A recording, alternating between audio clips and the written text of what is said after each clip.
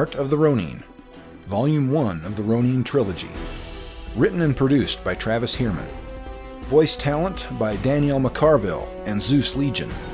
For more information, please visit TravisHierman.com. This novel contains violence and mature themes. Listener discretion is advised.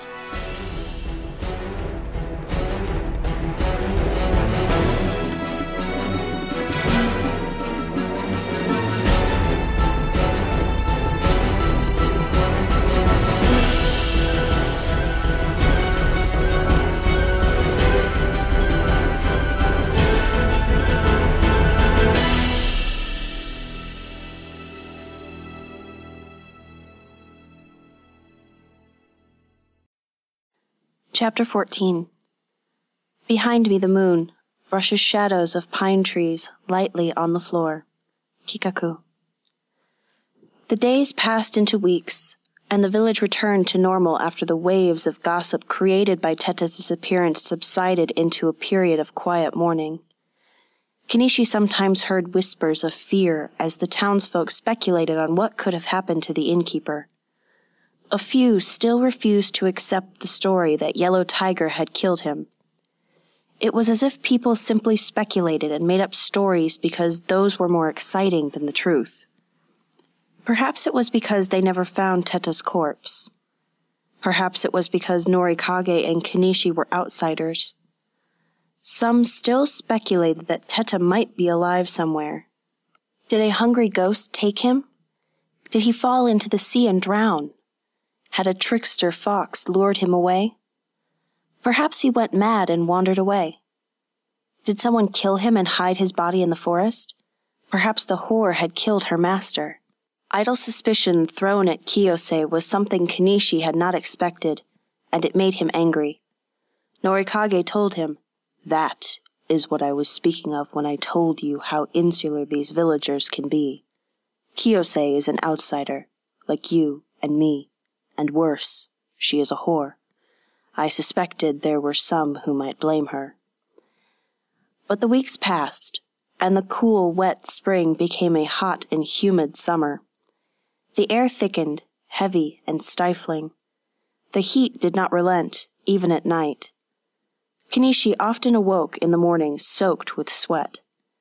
Villagers toiled and complained just as they always had. Fireflies danced in the summer darkness.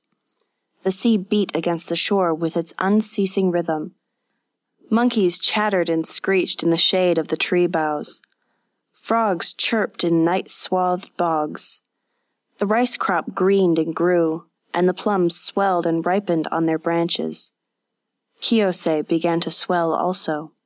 Throughout this time, Kenichi and Norikage watched Chiba and his brothers like falcons.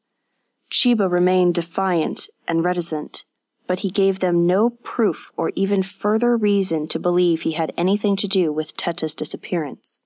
Then, one day, Kenichi's noon meal was interrupted by a commotion outside his house, loud voices shouting his name. The day was hot and humid. His clothes clung to his back and arms, and the insects had been insistent in irritating him. As he put on his sword, he strode to the front door and slid it open. "What is it?" he demanded. Standing outside his house were a dozen villagers, men and women, and he noticed that most of the men were woodsmen and carpenters. Their faces held the wide-eyed, hesitant look of people expecting to be protected. One of the carpenters stepped forward, a man named Ryu. "Kenichi-sama, there has been another disappearance. Gorobe is missing." Kenichi's belly turned into a stone ball. Gorobe was a good man, a skilled carpenter with a kind spirit, and he had helped smooth the way for Kenichi's grudging acceptance into village society. For a long moment, no words come.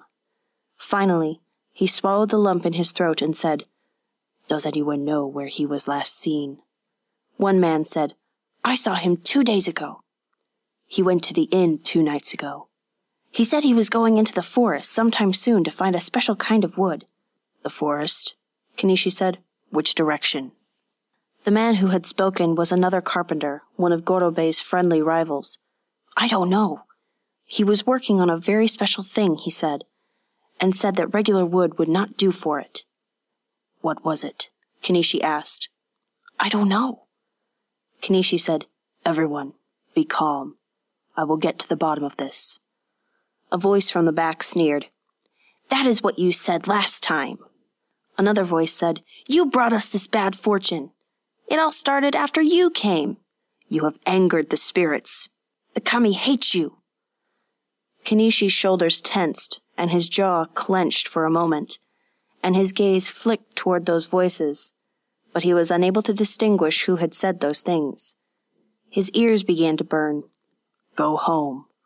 Norikage and I will investigate, and we will find out what has happened to him.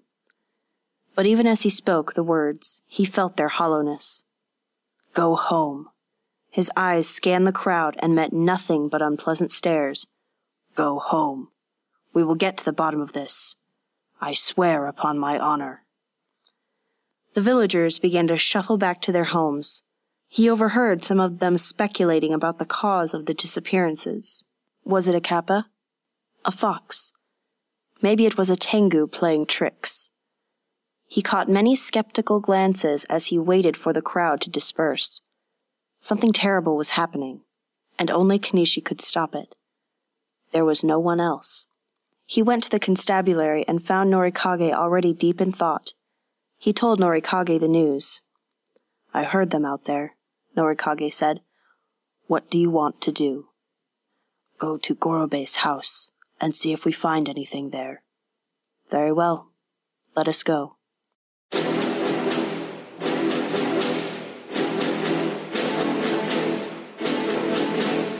The house of Gorobe, the carpenter, was on the outer edge of the village, where he lived alone.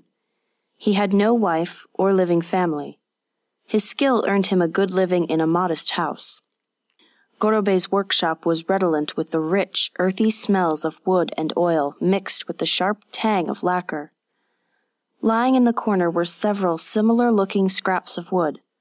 All of them looked like abandoned attempts to create a scabbard for a sword. Now why would he be making a scabbard?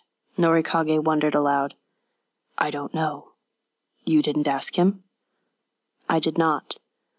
Norikage fingered his thin mustache. Who would he make such a thing for?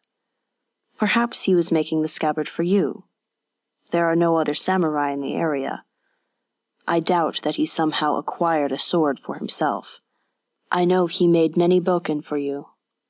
Were you friendly with him? We sometimes drank his plum wine together after he finished a commission. Perhaps he was making a gift for you, a new scabbard. That scabbard you have was beautiful once, but now it is a bit battered. Kenishi scowled. It is old. It was my father's scabbard. Of course. I meant no offense, Kenishi, but only the blade of a sword lasts forever. Sometimes the hilt and wrappings must be replaced. Look here, a small bag of polished stones and some mother of pearl. Perhaps he was going to use them for ornamentation. These discarded pieces of wood are rough. Perhaps he was unhappy with them. They would fit your blade if they were finished. Kenishi nodded. So it seems. He asked about my sword last time I saw him. Asked me to show it to him. And I did. The forest. Is there something in the forest? But there are so many villagers who come and go in the forest. Norikage's brow furrowed, and he rubbed his chin. It could be anything. A robber, a band of thieves, hungry ghosts, tanuki, kitsune, demons, spirits. Ah, so many dangers in the forest. Something must be done. I can't wait for more people to disappear and hope for a clue. I'll go into the forest. I'll be the bait in my own trap. Kenishi, we do not know what could be out there. I'll find out. This bait is not a piece of dead meat. It has teeth of its own.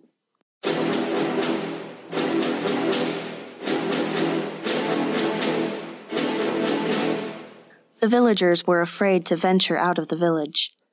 The farmers should have been tending their fields and gardens, but they were afraid to leave their homes. As Kenishi went back to his house, he received several suspicious and hostile looks from the bolder villagers, especially Chiba and his brothers. Akao fell in beside him as he walked. Even his usually happy face was grim. Trouble. Yes. Something bad. I know. I'm going to find it. Akao stopped and looked up into his eyes. Are you going to fight? Kenichi stopped and looked down at him. If I have to. Not a fighter. I know. You're a hunter. It will be dangerous. Ask me? No, I won't ask you to help me. Fool, never refuse you. That is why I don't ask. If something happens to me, you must look after Kiyose. What, and raise her pup? Akao laughed. Kenichi could not help but laugh as well. You would be a good father, he said. And so will you. Coming with you. Kenichi smiled. As you wish. When they reached his house, he packed up his bedroll, gathered some food and water, his sword and his bow, and ventured into the wooded countryside. For several hours, he and Akao moved in concentric paths around the village, searching for any evidence of any of the missing villagers, anything unusual, but they found nothing. They once came upon an area that reeked of death, but when they followed the stench, they found only the carcass of a dead deer, bloated and crawling with maggots. Kenichi hoped this was not an omen of things to come.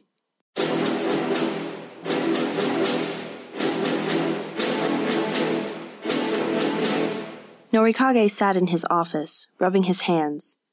He thought about the disappearances and the unknowable hostility of the forest, and felt that no good could come to Kenichi out there alone. His dog would help him, but if he met serious trouble... But there was no one else. Norikage knew he himself would have been worse than useless if he had accompanied Kenichi into the forest. He could not fight, only get in Kenichi's way if danger appeared. For that matter, how safe was Norikage in the village with Kenichi gone? Chiba and his brothers, if they were the true culprits, might take the opportunity to enact another mysterious disappearance. He noted well that they had several times walked past the office, looking toward the shuttered windows as if they could see Norikage sitting inside. He, of course, saw them through the slats, and something in their looks made him uneasy. They knew that Kenichi had gone into the forest. Norikage always kept a dagger secreted within his robes, but he knew that he would be pitifully inept if he tried to use it. As the hours passed, he sometimes practiced drawing the dagger quickly, trying to strike in the same movement at some imaginary adversary, and all the while he felt foolish, even though a persistent feeling of impending dread kept building in his belly like a nest of buzzing hornets. Kenichi would say that Norikage's premonitions were the kami speaking to him, warning him of danger. But what could he do? He was not a fighting man. He spotted Kiyose coming toward his office. She was growing thicker around the middle. She looked pale and wan, and Norikage wondered if she was getting enough to eat. She glanced furtively up and down the street, and fear painted her face in broad brush strokes. She too knew that Kenichi was absent. She was startled when he invited her in before she even reached the door. She said, I am sorry to bother you, Norikage-sama. I am too much trouble. Not at all. Come in. It's just that I'm frightened. He nodded. Of course. You can stay here in my office as long as you like. These are bad days. She bowed low, and her voice was soft and quavering. Thank you, Norikage-sama.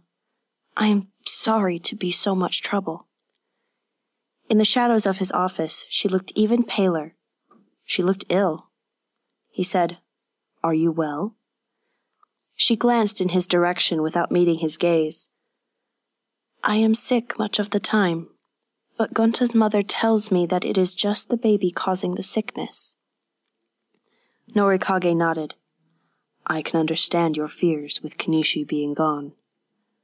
What if something happens to him?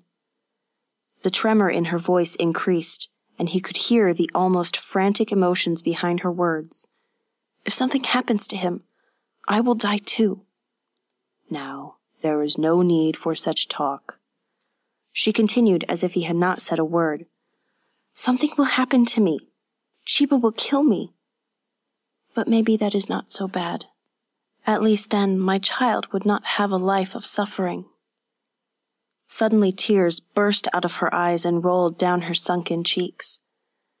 Norikage felt a pang of pity for her. She was so helpless, so downtrodden. Empathy for others was not a common experience for him. He was much more accustomed to worrying about his own skin, but her plight touched even his jaded spirit. But even if Kenishi returns, what will happen to me? She said.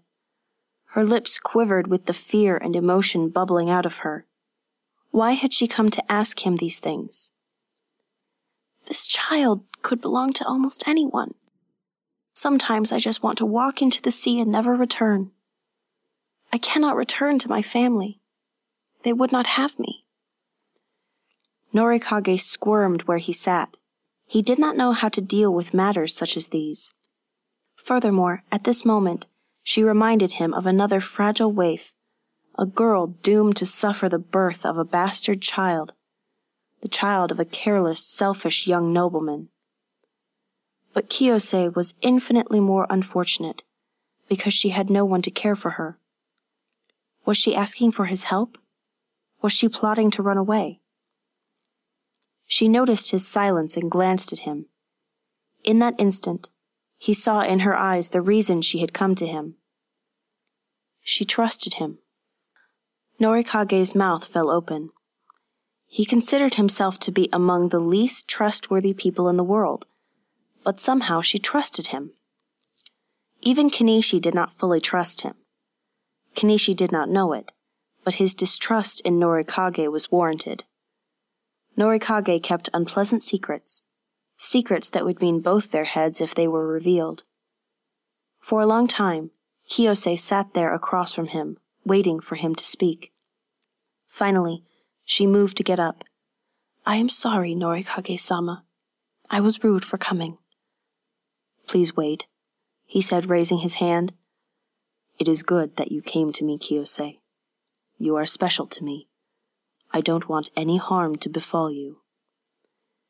It was her turn to look surprised, and Norikage was inwardly amused. She said, Norikage-sama, you are a wise man. What should I do? The look of helpless entreaty in her eyes moved him. She truly thought he had the answer to her question, as if all of life's implacable questions had an answer. He laughed. Stunned for a moment by his own inadequacy, he laughed. She shrank away from him, and the look in her eyes changed from entreaty to hurt. I'm sorry, Kiyose, please forgive me, he said, still chuckling. I'm not laughing at you. I'm laughing at me. What? I am the last person in the world who would know the answer to your question. Her crestfallen look deepened, but the hurt in her eyes diminished. It is good not to worry, he said brightly, smiling at her. I'm sure Kenishi will be fine. Shall I make some tea? Of course, Norikage said. She got up and began to prepare the tea. As she did so, he watched the simplicity of her movements and thought about how her situation could be improved. Norikage had enough money left to buy her contract from Gonta and set her free. But not only was he loath to part with such a sum, there were other considerations as well. While she was in Gonta's employ, she would probably have enough food to eat and a roof over her head. But she was his slave. If she was not in Gonta's employ, she would be free, but she would have no place to live and no food to eat, and she would still be a fallen woman with a bastard child. Perhaps Norikage could keep her as his mistress. He would be grateful for a woman in his house. But then, She loved Kenichi. After she prepared the pot of tea and poured him a cup, he said, "I'm afraid we have much time to pass before Kenichi returns. Do you know how to play Go?" She shook her head, looking uncertain. "Then I will teach you. I have been trying to teach Kenichi lately, but sometimes his skull is quite dense." He flashed her a confidential smile. She smiled back timidly. He looked around his office at the stacks of documents and books, rubbing his chin. "Now where did I put that Go board?"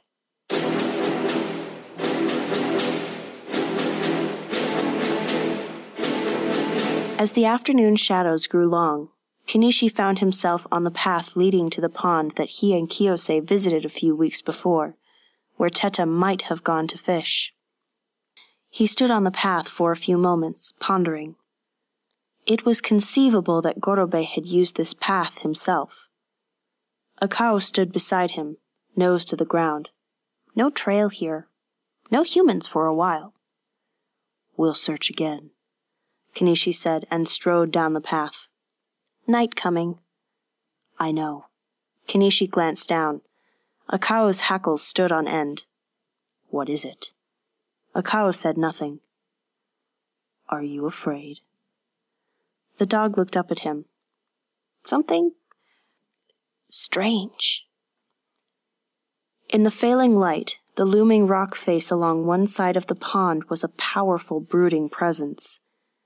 He had just enough time to make a modest camp a few paces from the water. While he did, Akao prowled the outskirts of the pond's perimeter. Before long, a sharp bark from the far side of the pond echoed over the water. Kenichi moved around the pond, and as he approached the spot, his nose caught the powerful stench of death, more rotten, more foul than he had ever experienced. He covered his nose and mouth with his collar and followed the odor. As he thrust himself between reeds taller than his head, cursing his own noise, he spotted a Akao's brownish shape deep in the reeds, pointing toward the water. After he took a few more steps in the failing light, something purple and distended emerged, lying half in the water. Then he saw the human foot, twisted and swollen. He stepped nearer and clenched his teeth against the unbearable stench. The corpse lay on its stomach, knees half curled up under it, its head submerged in the muck. Strangely, the body was naked, and even more sickening, between the narrow purpled buttocks sticking into the air, something red, raw, wet, and distended, looking as if some of his innards had been sucked out through the hole. Kenichi's guts churned, and he tasted the bile rising in his throat, but he clamped his jaws shut like a band of iron. He stepped back, short of breath, allowing the reeds to hide the horror that lay among them. Akao said, "Something strange did this. Scent is wrong." Kenichi could not answer. His breath came in short, painful gasps. When it began to slow, he swallowed the bitterness rising in his throat. Then he drew his sword, sliced a thick handful of reeds, and twisted them into a makeshift rope. Steeling himself, he stepped back through the rushes closer to the corpse, moved to its feet, and slipped the rope around the corpse's swollen, purpled ankle, careful not to touch the lifeless flesh. He did not wish to taint his spirit with the touch of the dead. After tying the rope securely, he pulled. The corpse came out of the water with a sickening squelch and a belch of putrid air. He hauled it up onto the bank, flattening a path through the reeds. As he pulled, the corpse rolled onto its back, and he could see the man's face. Gorobe's mouth gaped in a silent death rattle, full of muck, eyes eaten to empty sockets, flesh purple and sagging. Kenichi's guts heaved, and his knees buckled for a moment, but he fought it down and staggered about 30 paces away, trying to regain control of his breathing, waiting for his thrashing innards to settle. Finally, he regained control and turned back toward the corpse. The hairs on the back of his neck rippled erect, putting him instantly on guard. A cow faced the water, a low growl rumbling in his throat. Kanishi took 2 steps back toward the corpse and spied movement in the reeds near its resting place. Something large squelched and rustled in the tall reeds and dashed back to where the corpse lay. Water splashed, just out of sight behind the reeds, and the tops of the plants still waved with the passing of something. He parted the reeds and looked out over the pond. Ripples spread toward the water's distant sides. He looked down and saw what looked like 2 small footprints in the muck. He could not tell the shape of the footprints because they were already filling with water. Another chill trickled down his spine. Something had been standing here, watching them. "Can you scent it?" Kanishi asked. "Watched us?" "Yes," Kanishi said. "It was watching us."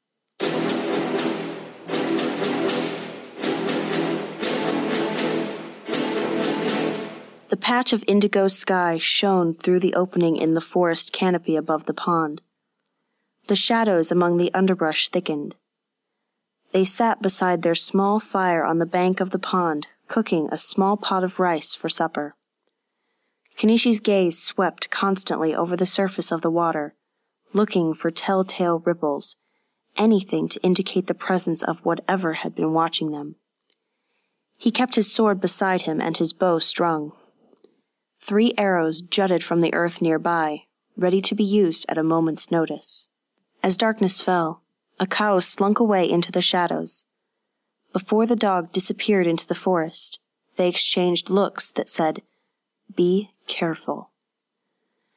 In spite of his constant vigilance, Kanishi listened with contentment to the awakening of the night creatures around the lake, the frogs and insects and other creatures.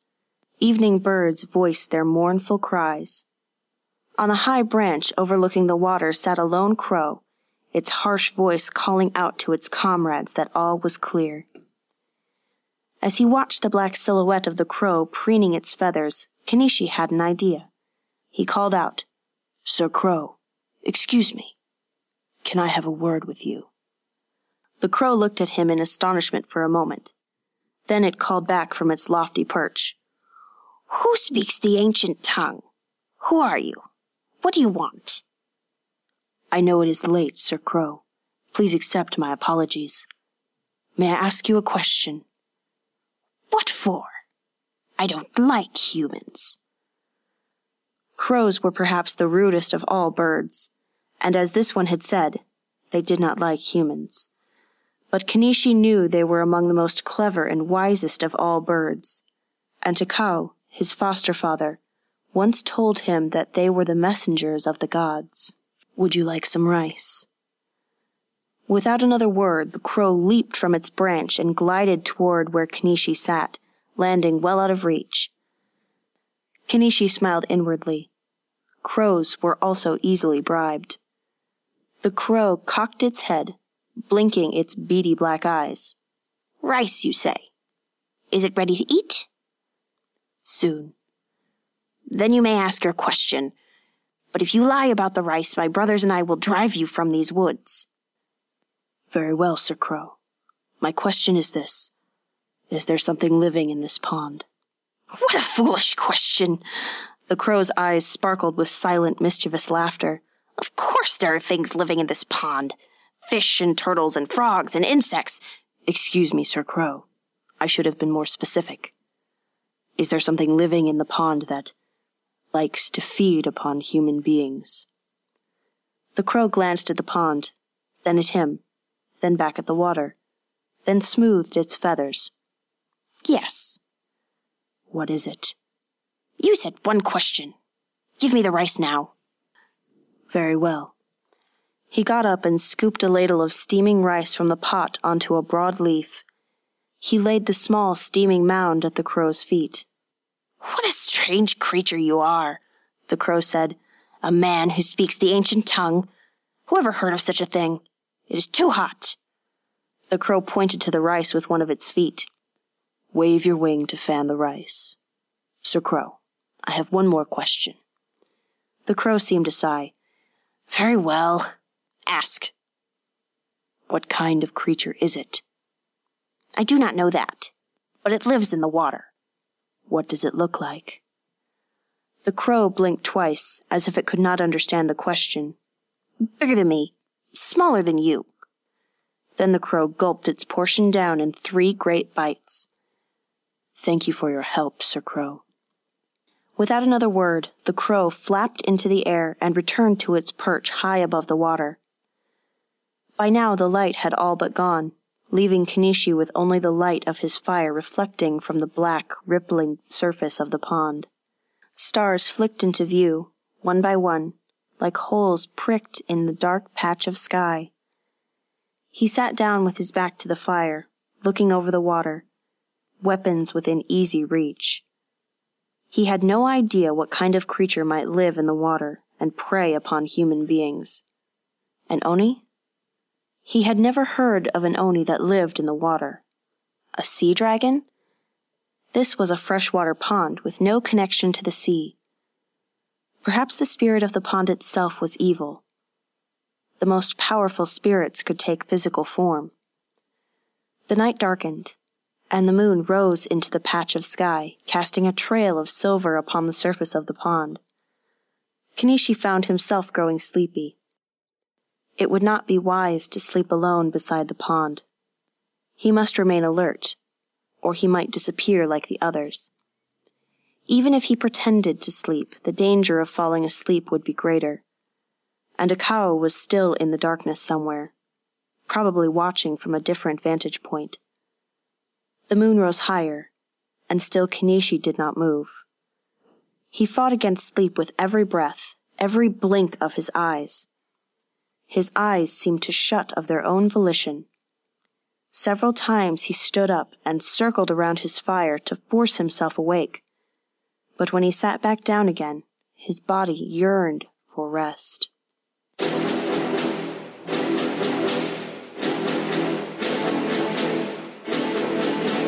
Come, monkey boy, said Ka. There is something I must teach you. His feathers ruffled in the stiff breeze that seemed to flow perpetually across the mountainside and grow stronger on sunny days. This was a sunny day in winter, and the air was cold and brittle.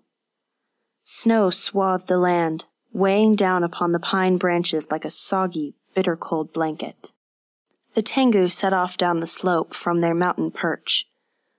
The boy pulled his coat of straw close around him and breathed in its dusty, earthy scent. The wind was cold, but in the depths under the forest canopy, it could hardly penetrate. His sandaled feet crunched through the snow as they walked. The birds were quiet today, probably huddled against the winter chill. The boy followed his master's quick, steady stride and long legs, and he almost ran to keep up. The afternoon passed, and the boy grew weary, and still they walked in silence. Curiosity burned in him, but he knew better than to ask. His master would explain when the time came. They trekked across the faces of 3 mountains into places far beyond the boy's previous explorations. They entered a valley darkening into shadow as the sun fell behind one of the nearby peaks. The air chilled even more, and still the boy wondered where they were going. He was weary, and his feet were numb with cold, the lack of feeling spreading up through his legs. His nose caught a strange, moist smell in the air, and wisps of steam or cloud rose beyond a grove of pine trees in their path. The smell was unlike anything he had ever experienced, a bit like the smell of rotten eggs. Ka led him along a narrow, rocky path toward the pine grove and the clouds of rising steam. As they grew nearer, the smell grew stronger. The air grew warmer as well, until they passed through the small patch of pines and stood beside a small lake of steaming water, perhaps 100 paces across at its widest point, nestled in the crook of 2 mountain slopes. The boy felt the warmth of the water on his face even while standing beside it. The water was clear and calm. Tiny ripples spread across the surface as if created from invisible undercurrents. The shapes of the rocks under the surface wavered and shifted with these otherwise unseen forces. The boy looked at the lake with mixed feelings of wonder and unease. Then the Tengu's harsh voice startled him. "You do not know how to swim. You must learn. Go into the water." The boy turned to his master. "The water is deep." "Of course it is deep. That is why you must swim. You will swim across, then you will swim back." The boy stared at the water for a few moments, unsure of what to do. "What are you waiting for?" The boy stepped down the rocks to the water's edge. The water was so clear he saw the rocks and pebbles sloping sharply downward. He took off his clothes as if he was preparing to bathe, folded them, and left them in a pile on a nearby rock. Except for his meager loincloth, he stood naked and shivering against the winter wind. The warm water seemed now like an inviting place, so he stepped in. He gasped as the water's heat shocked the flesh of his legs. His feet were too numb at first to feel the rocks underneath, but the heat sent a torrent of prickling ice through them. He took 2 steps, and the water reached his knees. 4 steps more, and it reached his waist. Its warmth seeped through his chilled flesh. The invisible currents caressed his skin. A few more steps, and he was immersed in hot water up to his neck. "Now, monkey boy, move further into the water. Move your arms like this and kick your legs." The boy watched him for a moment, then began to move into the deeper water. The water rose to his chin until he danced on his tiptoes. "Move your arms and legs, fool! You've watched how fish swim. You must do as they do." The boy complied, moving his arms first, then lifting his feet from the rocky bottom to kick them beneath him. To his amazement, his head remained above the surface, and he felt as if he was floating. To his amazement, his head remained above the surface, and he felt as if he was floating. A moment of exhilaration, until he reached down with his foot and no longer felt the bottom beneath him. A jolt of panic shot through him, and he began to sink. He gulped a mouthful of foul-tasting water. He heard his master shouting at him through the water in his ears. "Relax, monkey boy! Control yourself! If you panic like an animal, you will die!" Something in him knew that his master was right, so he relaxed and slowed his frenzied movements. Magically, it seemed, his head rose from the water again. "Look!" the boy cried. "I'm doing it!" "Good! Perhaps you will not die after all," his master shouted. As the boy relaxed, able to revel in the sensations of buoyant warmth, small currents under the water rippled across his flesh. Moments later, he noticed that he had moved farther into deep water. "Now, swim to the other side. Aim your body toward that pointed rock." The boy turned his head and looked through the wisps of steam rising from the water's smooth surface. A rock jutted from the water near the edge on the opposite side. The rock stood the height of a man, with the sides near the water level painted in strange colors. He felt a burst of exhilaration and confidence as the pointed rock came closer. When he reached the middle of the small lake, the small underwater currents grew stronger. He felt them pulling at his feet, as if his legs were just barely slipping through the grasp of some invisible watery entity. He ceased moving toward the rock and looked down through the clear water. He could see the darkness of the rocky bottom underneath him, but he saw nothing around his legs but formless ripples. His master called out to him. "What is it? Why have you stopped?" "Something—" A mouthful of water cut off his words as he was pulled under. A fresh bolt of panic shot through him, and he flailed under the water, lifting his face to the air. His head broke the surface for a moment, and he heard his master's voice. "Or the lake's water spirits will—" All thoughts in his mind fell away, leaving him with a desire as clear as the steaming hot water, a desire to fight, to live. His legs and arms pumped and flailed. A gasp of crisp, cold air, then under the water again, fighting, kicking, swimming. Water swirled around his knees, caressing, sliding over his thighs, tugging so gently enough to pull his face under again. Then, sharp pain lanced through his toes as they kicked against the stony bottom. The bottom! In an instant he stopped fighting, gathering his legs under him, and stood up. His head and shoulders emerged, steaming in the cool air, and he stood on the lake bed, gasping for air, wiping the stinging water from his eyes. His master stood on the far side of the lake, watching him passively. The boy looked around him and saw that he stood about 15 paces from the tall, pointed rock. "You are alive," his master called. "The water spirits have found you strong enough to survive. You are a strong swimmer." The boy's face flushed, and a grin emerged. He had done it. He nearly collapsed with relief. "Now, you must swim back."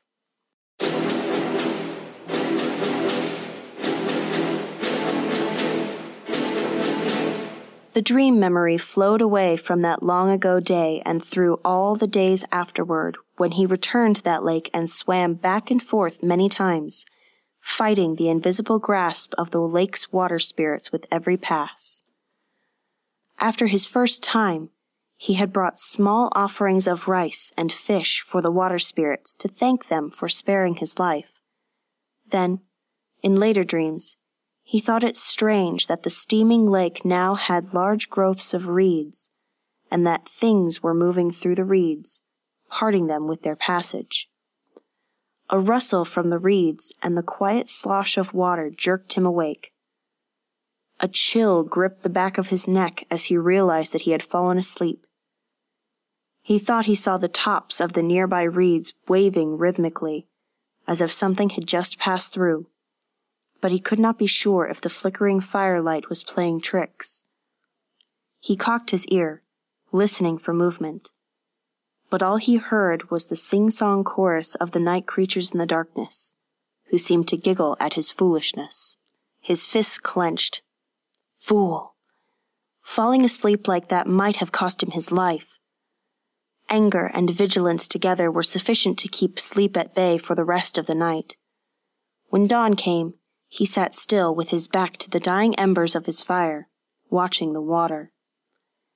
As daylight returned, so did Akao. Kanishi asked, "Did you see anything?" Akao responded with a weary huff. When the patch of dark sky faded to grayness, swallowing the stars, Kanishi stretched his legs and noticed some strange indentations in a bare patch of soft earth just outside the perimeter of the reeds.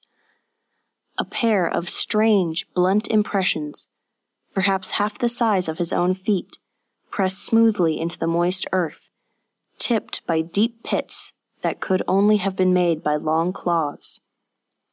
Whatever left those footprints had been completely out of the water, out of the reeds, approaching him in full view. A shiver of excitement whispered through him, and he looked at the pond again, feeling something watching him from concealment. Then an idea came to him. He packed up his belongings and doused his fire. "Let's go," he said. Akao regarded him for a moment, and then followed him down the path toward the village.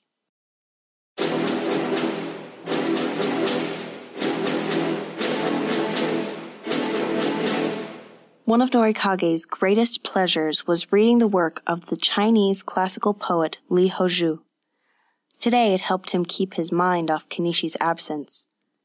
Where was he?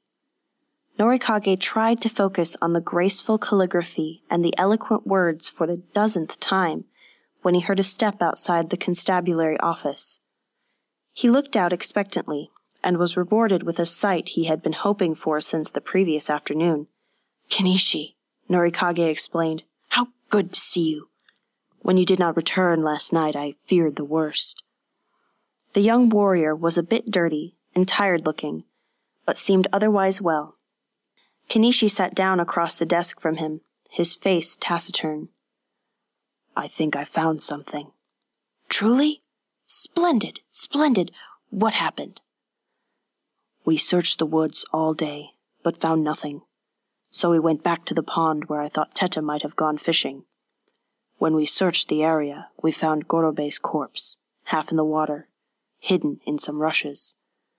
It looked as if something had been feeding on it. How revolting! A wolf? A demon? Did you see what it was? Kenishi shook his head. Something that lives in the water. It was watching me. I fell asleep, and it was coming for me, but I awoke before it could reach me. Did you see it? No, it was too fast. Terrible, Norikage said, studying Kenishi intently. The normally stolid, dependable Kenishi looked as if he had seen a hungry ghost. Perhaps acting as live bait frightened him more than he expected. We waited there all night, but it only happened once. You look tired. Go home and sleep where you are safe. Kenishi nodded. I have a plan. We can discuss what to do after you are rested. Very well. With that, Kenishi departed. Norikage was left stroking his chin. If only he had access to a library or a learned scholar who might be able to make sense of Kenishi's tale. Dealing with this problem was bound to be dangerous. Something had almost attacked him. But what was it? His wandering gaze drifted out the window of his office, and he spied Kiyose carrying a large bucket full of water. She saw Kenishi walking back to his house, but he had not seen her. She stopped, and Norikage saw the look of forlorn adoration on her face as she watched him go. She took half a step toward him, then stopped, and cast her gaze down onto the dirt. Norikage felt fresh pity for her. She knew she could never have Kenishi all for herself. He felt pity for the child as well, who would be born as both a bastard and a burden. Gonta had not been pleased about Kiyose's condition. He made her work harder now, to make up for the work she would not be able to do after the baby was born. As a result, she spent much less time at Kenishi's house lately. Kenishi entered his house without noticing her presence, and when he had gone, she sighed and continued on with her bucket. Poor thing, Norikage said, shaking his head.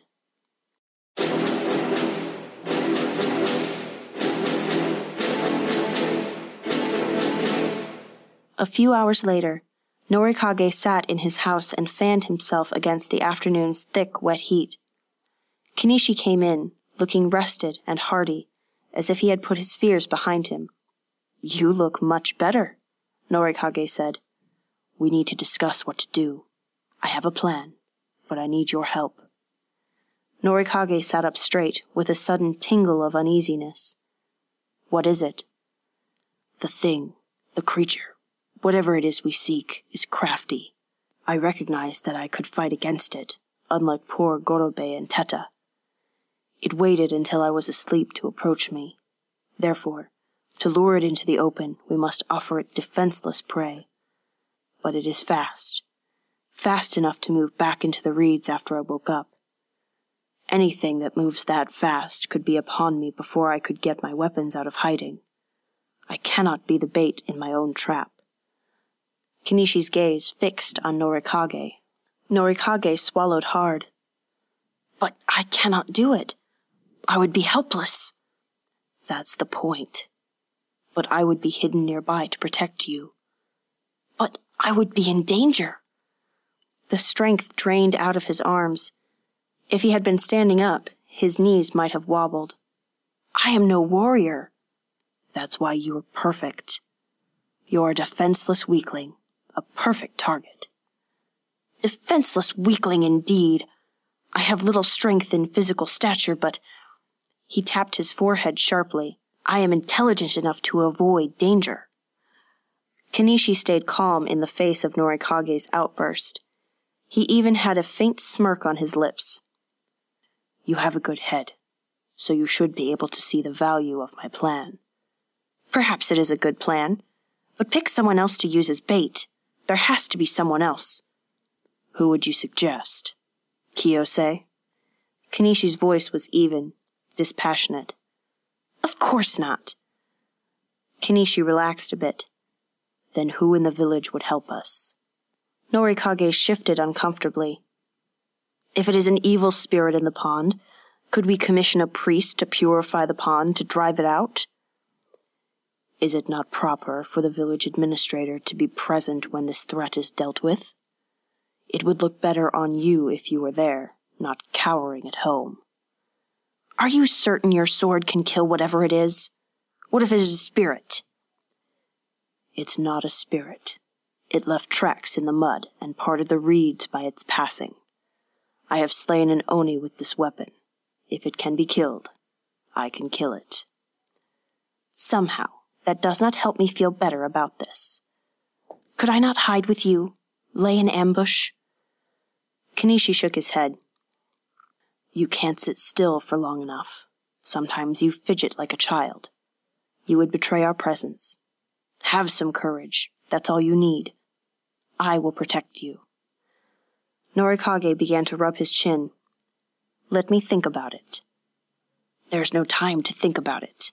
I have already wasted half the day sleeping. By the time we reach the pond, the day will be gone. And I must approach the pond in hiding, which takes more time. It must not know of my presence. Norikage sighed. The young man's words had weight and sense. He had thought his plan through. Very well. Have courage, you say. Very well. I will have courage. But if you allow me to be killed, I will forever haunt you. He said the last with a smile on his face. But it was only a mask to hide his fear. He still quailed from the thought of putting himself in harm's way. He only hoped that Kenishi's strength and prowess were enough when whatever was in the pond came for him.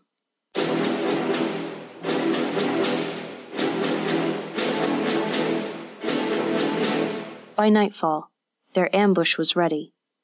Nestled in a large bush overlooking the bank of the pond, hidden from view by leaves and shadows, Kenichi held his bow with an arrow nocked. From his vantage point about 30 paces away, he watched Norikage sitting beside the small fire, near the spot where Kenichi camped the night before. Akao was not to be left out. He waited beside Kenichi, silent and unmoving as the statue of a guardian fox. His bright eyes scanned the darkness, and his sensitive nose tasted the air. Norikage looked toward the pond every few heartbeats, and Kenichi saw the tightness of controlled fear on his face, in his shoulders. As Kenichi predicted, Norikage could not sit still. He fidgeted with his hands, his clothes, his mustache, and Kenichi watched with amusement. He hummed a tuneless melody, dug small trenches in the soft earth with a dry stick, looked nervously toward the water. Kenichi was pleased, however, that Norikage did not betray his position by looking toward his hiding place. For hours, Kenichi watched him fret and fuss about the campfire, and he also watched the reeds at the water's edge. His ears were cocked for any sound of movement in the water. From time to time, the wet plop of a fish or a frog would spin Norikage about, his eyes wide, almost glowing as they searched the darkness. Kenichi sighed and shook his head. This was not going to work. Norikage was too worried about attack to make himself a good piece of bait. But then, finally, after a few long hours, he seemed to calm himself, and lay down beside the fire. Akao rested his head on his paws, his pointed ears still twitching and turning at every sound. The shadowy wall of rushes flickered with orange firelight and pitch-black shadows. The play of shadow and light tricked his eyes, always appearing to be moving, shifting. Norikage rolled onto his side, with his back to the water, snoring softly. But Kenichi's eyes were not playing tricks when a strange face parted the reeds. 2 reptilian yellow eyes glowed in the firelight. He had never seen anything like this creature. Its face resembled a strange mix of both a monkey and a tortoise, smaller than a human's, with a broad, flat head. No, not a flat head, an indented head, like a bowl in its pate with a bit of water pooled in the indentation. A crown of glistening black hair ringed the indentation. It had a wide mouth in a snout like a monkey's, 2 narrow slits for nostrils, and thick, muscular lips parted to reveal a mouthful of thin, needle-like teeth. Was it grinning? It dashed into view, moving on 2 short legs with a quick scuttling walk. Its body was rounded like that of a tortoise, walking upright, covered in a mottled green shell. But despite all the features of a tortoise, the creature still left the impressions of a monkey as well, with its incredible quickness and its cautious, furtive movements. Scuttling up the bank, it snatched Norikage's foot with a scaly, monkey-like paw. Norikage awoke with a startled yelp. Before Kanishi could even draw his bow, the creature had dragged the constable halfway to the water. Norikage squealed. Kanishi drew his bow and released just as the creature disappeared into the reeds with its prey. The arrow flew into the foliage and disappeared, but Kanishi heard it strike home with a sound like hitting a tree. Then, Norikage was jerked out of sight into the reeds, shrieking in terror. Dark, murky water splashed and sprayed. Norikage's cry silenced with a gurgle. Kanishi lunged from his hiding place, leaving his weapons behind. A sword and bow would be useless in the water. He tore through the reeds into pitch blackness. The vegetation shielded the water from the light of the fire, and the moon had not yet risen. He followed the thrashing noises and dived in, churning toward the sound. He dived under the surface, groping in the murky blackness. Suddenly, a warm hand clamped onto his forearm. He grasped the wrist and hauled toward the surface, kicking feverishly. A powerful tug jerked both of them back toward the bottom. He pulled hard, feeling Norikage struggling as well, but the other man's movements were weakening. Then suddenly, the pull on Norikage disappeared and Kanishi dragged him up. They both gasped and choked as they broke the surface, sucking in sweet night air. A painful, steel-hard claw gripped Kanishi's foot and dragged him under, toward the bottom of the pond where it could drown him and feed upon him at its leisure. He groped for the paw holding his foot, his hand clamped around the creature's small, rock-hard arm, squeezing its thick, scaly flesh. He wrenched its grip from his foot, but the other paw clenched around his wrists. For an eternity, the 2 combatants blindly struggled in the blackness, tearing away grips and finding new holds, grasping, striking. Kanishi's chest began to burn. More than once, the feathered wooden shaft of his arrow embedded in the creature's shell brushed against him. His strength was fading, but his enemies seemed inexhaustible. He pummeled his fist uselessly against the creature's iron-hard skull, his fingers gouging for a soft place to cause pain. Then his clawing fingers dug into the indentation on the creature's pate, gripping, squeezing. Through his fingers he felt the creature stiffen and convulse, and suddenly he was free. For an instant he considered pressing his advantage, but his breath was gone. After a last clenching squeeze to the ridge of the creature's indentation, he kicked back toward the surface. It seemed he would never reach blessed air again before his lungs burst. But then he exploded upon the surface, gasping for breath, thrashing for the shore. He glimpsed Norikage's silhouette standing in the shallows, dripping, wringing his hands, his wide eyes gleaming in the near darkness. Norikage's hand on his wrist dragged him toward the shore. A cow dashed back and forth behind him, barking and snarling and whining. In moments, they were back on solid land, streaming water. Kanishi bent over, hands on his knees, gasping for breath. A cow jumped upon him, barking and laughing, tail thrashing like a miller's flail. "Alive!" Kanishi choked out a quick reply. Yes, I'm alive.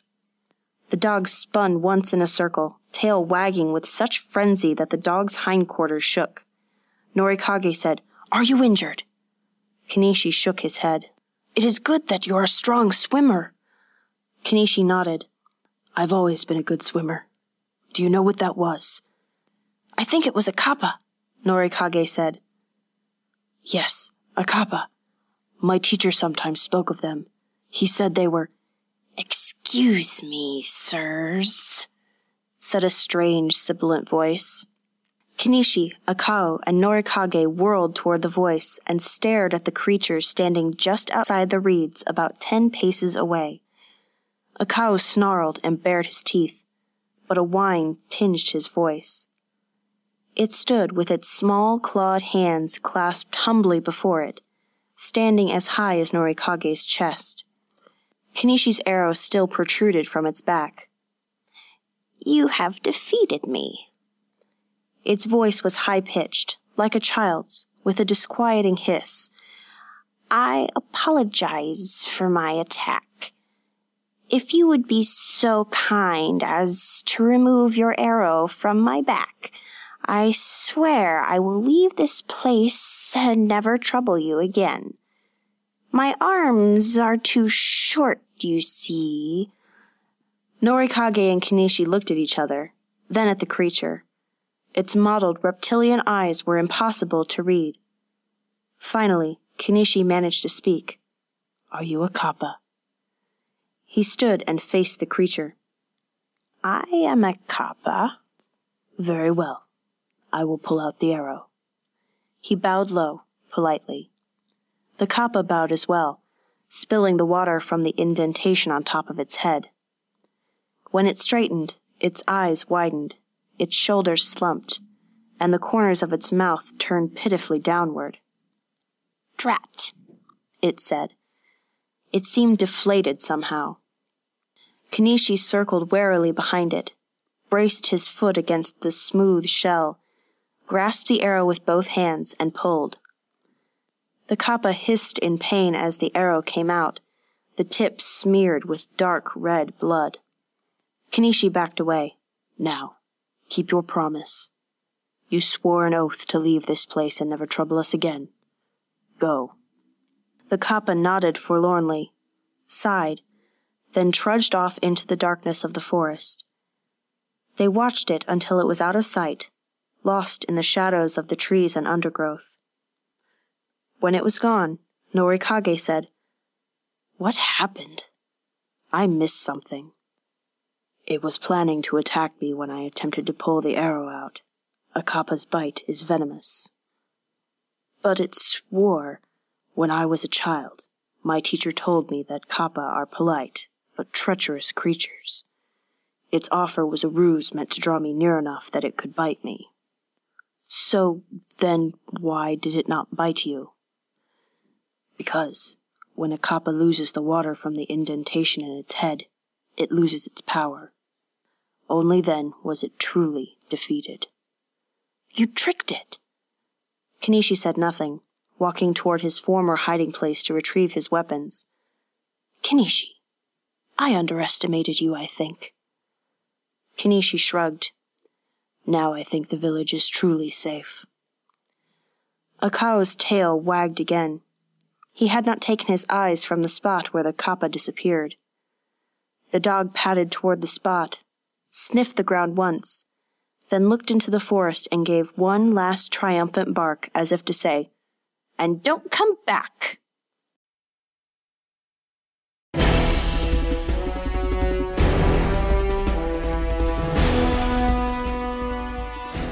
Thank you for listening to Heart of the Ronin, Volume 1 of the Ronin Trilogy by Travis Hierman. Volume 2, Sword of the Ronin, and Volume 3, Spirit of the Ronin, are available now on your favorite audiobook platform. Please visit TravisHierman.com, look me up on social media, or send me an email. I would love to hear what you think about the story.